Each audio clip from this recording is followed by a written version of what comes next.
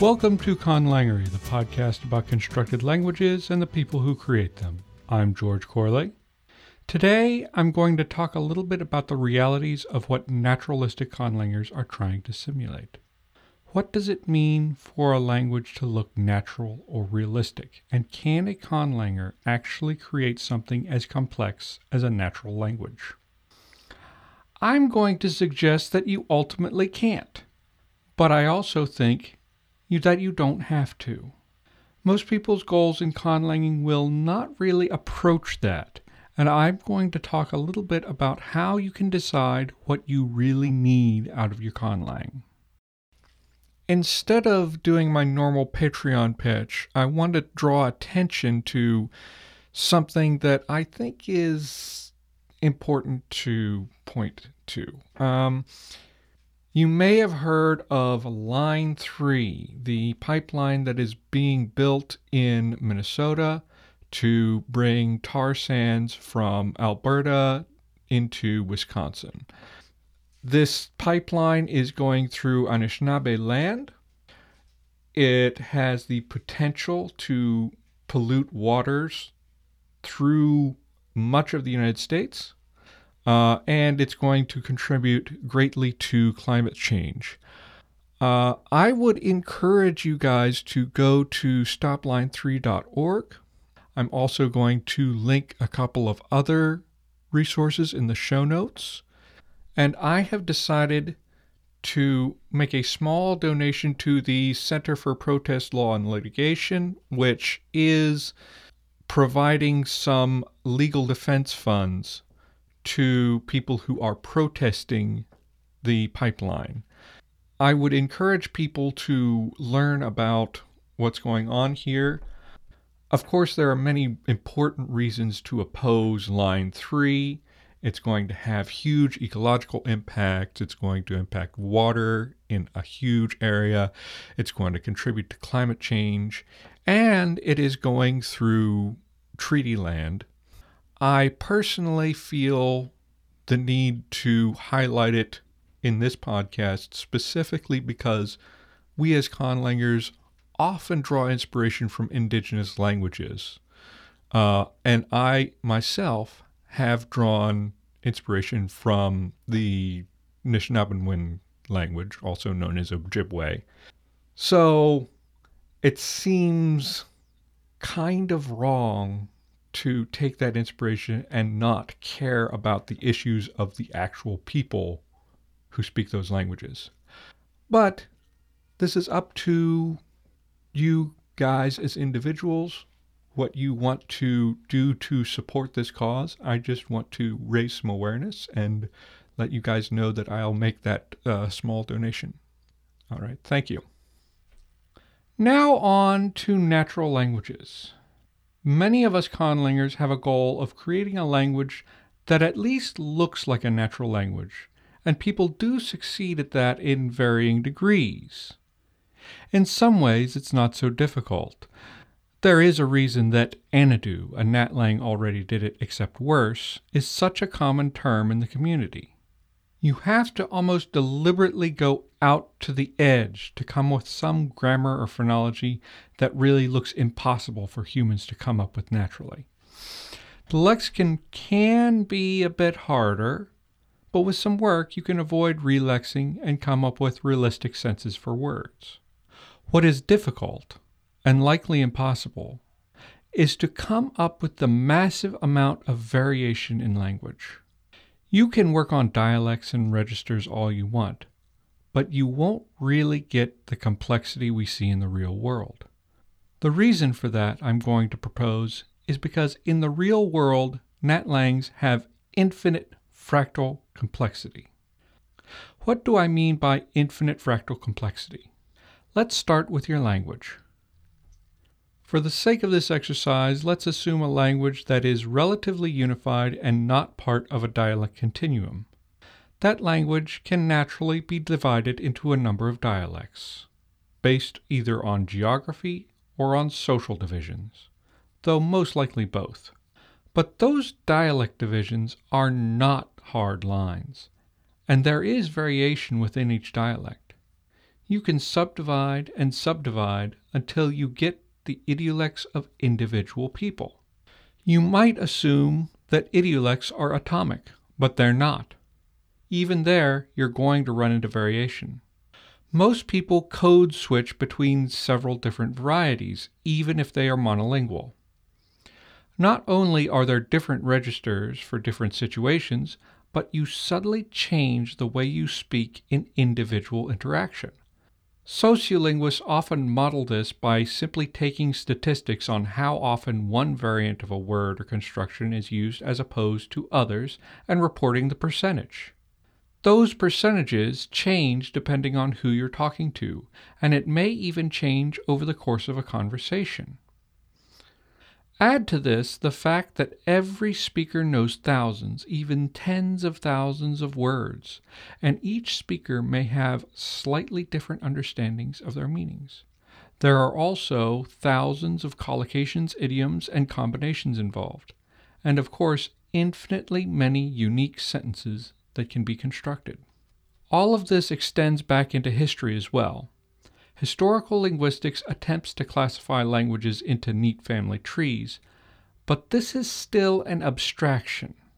In reality, every reconstructed proto-language is really just an approximation of a messy collection of different dialects. There were many branches off of our languages that we will never know, and others that were reabsorbed into another surviving branch, possibly leaving traces behind. Words take their own individual journeys, branching out through derivation or hopping across languages in unique patterns reflecting trade routes or migrations. We even have mysterious words that may be from languages that we otherwise know nothing about. So far, I think I've impressed on people the fact that it is truly impossible for anyone to construct a language that truly approaches the complexity of what happens in natural languages. The question, I guess, is, what do we do about it? The seeds of this short are in my interview with Lauren Gawne. We talked a little bit there about determining how much of a language you need for world building. Lauren told me that Aram Teskin mainly just needed enough fleshed out for the needs of the book, though she did go a bit beyond that. My own current project mostly requires a number of naming languages, with some of them related to others. That led me to do some significant historical work on sound changes in order to create families, but only to get me to phonology and basic morphology. Depending on how the story goes, I might actually do some significant grammar work on 2 of the languages. But that really depends on whether I decide to include any dialogue in those languages. To understand what my goal should be, I had to think about what these languages were for. This is a story set in what is, for a lack of a better term, magic grad school. I have 2 protagonists and 3 other viewpoint characters, all from different cultures, and probably from 3 different language families.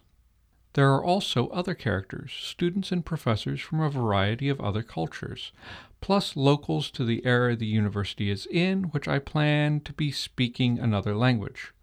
Being in something resembling a modern academic environment, I intend for characters to be citing names from various cultures too, potentially including names from significantly earlier times. All of these factors led me to think that I needed a basic structure of at least 2 language families with enough sound changes and morphology to make names, and possibly a few extra isolates with room to expand on. In addition, at most, 2 languages might need to generate sentences for this story, but it remains to be seen whether I'll actually have to go that far.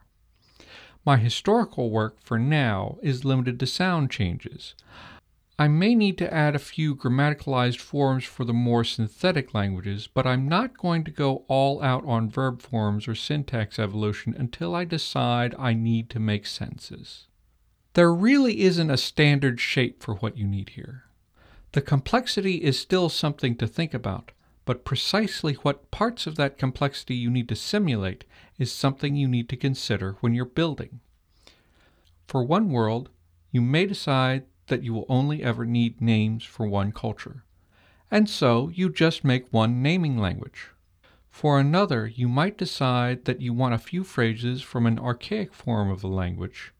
So build one language out to build those sentences, and maybe do a little bit of historical work to get modern names or a bit of a modern version of the language. But what if you want two characters from the same linguistic culture communicating in the language? Well, then you want to have that one language built out, but you also want to think not just about broad strokes diversity, but the particular idiolects of those two characters. You want to ask if they come from different regions. You want to ask if their social class, gender, or other social identifications affect how they speak. Perhaps most importantly for this one dialogue, you want to work out just how these two particular characters would speak to each other. That involves some thinking about register, politeness, and relative social standing, but also about the emotional state of these particular characters and their own tendencies to adhere to norms or not. That sounds like a lot of detailed conlanging work, but it's specific to two characters in the dialogue. Some of it has implications that could affect other things down the road, but you only need enough framework there that you can expand later if you need to. You can focus on the differences between these characters, and along the way, work out some basic ideas of how to expand things in the future. Now, there are plenty of conlangers out there who enjoyed going deep into a language without some particular application in world building, and there are always people who don't mind building more than you need. If you are building a language for a work of fiction, though, I hope these ideas are helpful to you. The bottom line is, language is fantastically complex in myriad ways, but you don't need to deal with all that complexity at once. Consider what you need right now and where you need room to expand in the future. Happy conlang. Thank you for listening to Conlangery. You can find our archives and show notes at conlangery.com and follow us on Facebook and Twitter by searching for Conlangery. Conlangery is entirely supported by our patrons at Patreon. To become a patron, go to patreon.com/conlangery and pledge your monthly amount. As little as $1 will help us out. A special thanks to Ezekiel Fordsmender, Margaret Ransdell Green, and all of those who have chosen to support us. Conlangery is under a Creative Commons Attribution Non-Commercial Share-alike license. You may use Conlangery episodes for any non-commercial work as long as credit is provided to us and you release your work under the same license. Conlangery's website was created by Bianca Richards. Our theme music is by Null Device. And transcriptions of our episodes have been provided by Sarah Doparella. Casado.